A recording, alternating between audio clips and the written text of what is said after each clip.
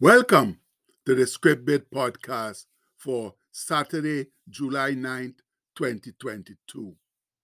Our bit today comes from Matthew 19, verse 26, which says, "With men this is impossible, but with God all things are possible." Greetings, my Script Bit friends and family, on this cool but sunshiny Saturday in early July. It's our lazy day at last.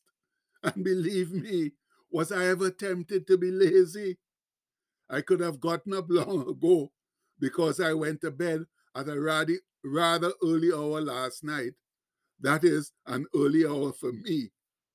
And stayed in bed all night. Consequently, it wasn't easy getting out of bed because with that long amount of rest, the whole back was obviously acting up. As they say, you are damned if you do and damned if you don't.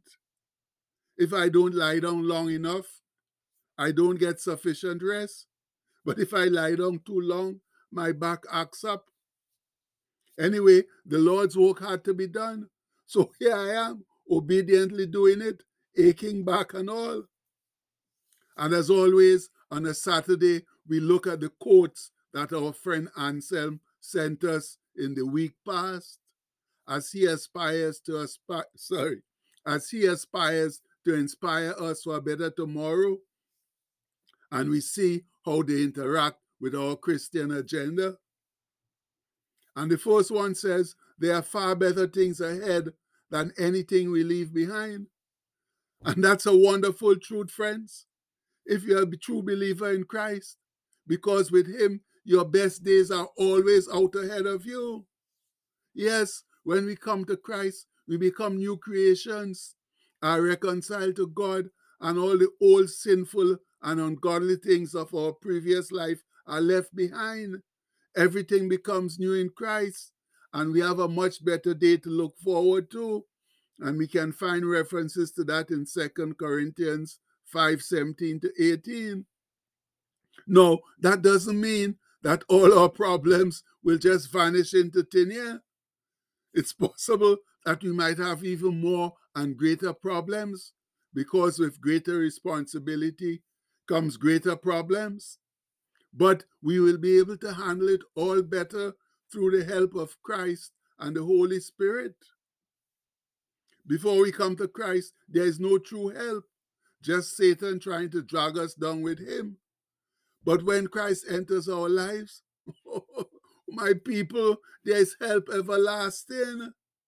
Remember God's promise through the prophet Jeremiah, where he says, "For I know the thoughts that I think toward you, said the Lord, thoughts of peace and not of evil or calamity, to give you an expected end." That's a future and a hope.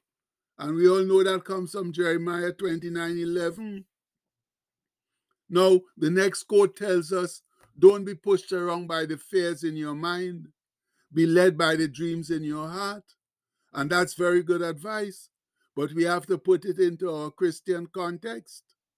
That means, first of all, as Brother Paul said to Timothy, "For God hath not given us a spirit of fear, but of power and of love and of a sound or disciplined mind." And that again we know comes from 2 Timothy 5:7. So with Christ in your life, fears don't bog you down like they did before. However, those dreams must now also become aligned with the will for Christ in your new life. Here's how Brother David puts it in Psalm 37. He says, "Delight thyself also in the Lord, and he shall give thee the desires of thine heart. Commit thy way unto the Lord. Trust also in him, and he shall bring it to pass." And that comes from Psalm 37, verses 4 to 5. Unfortunately, though, when we come to Christ, we must wait on his timing, which isn't always easy to do, and also do the things that he desires of us. Now, I can tell you from personal experience that he will bring many of your heart's desires to pass once they align with his will for your life. I've wanted to do a lot of things in this life, and faithfully, Many times unexpectedly, he has allowed me to do them, though not always to the extent that I've desired.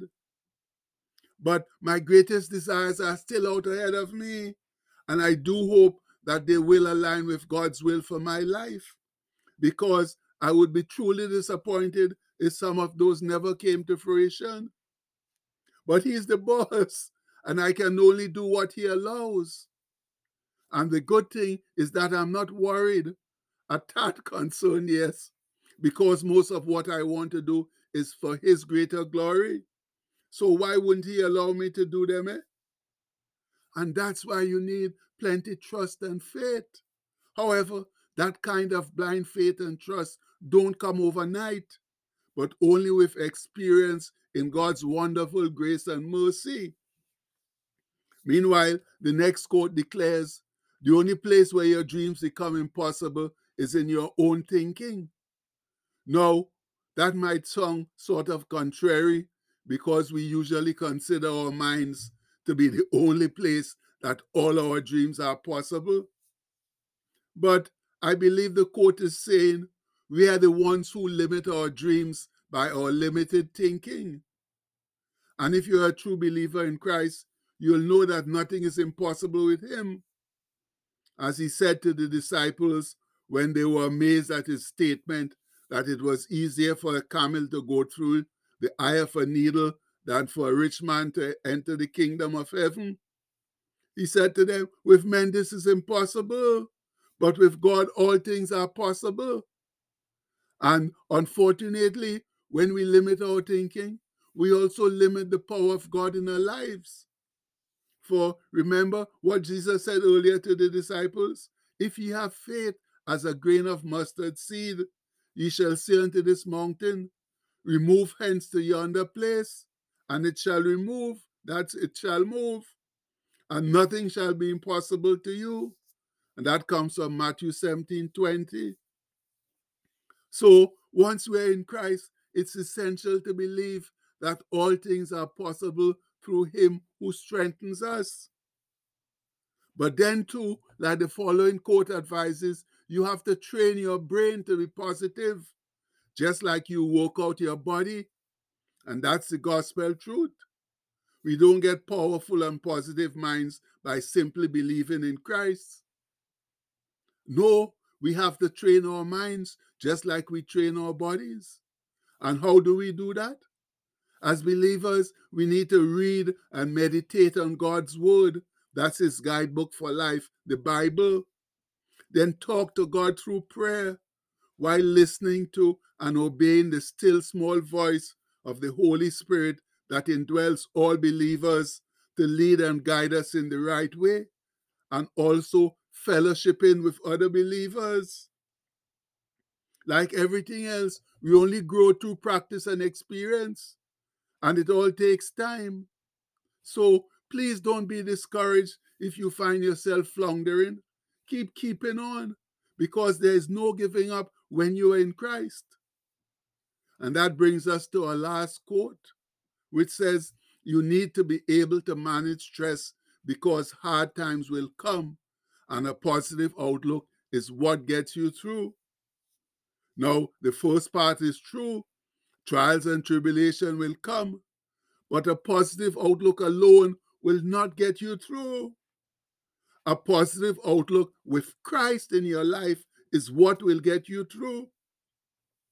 Please note the many people with only positive outlooks who didn't get through the recent pandemic. Sorry, it's not done yet. Who didn't get through the current pandemic, because it takes more than just a positive outlook.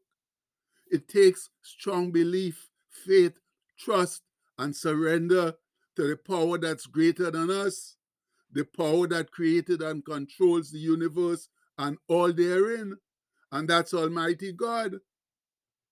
That's the backdrop, the foundation you need for your positive outlook.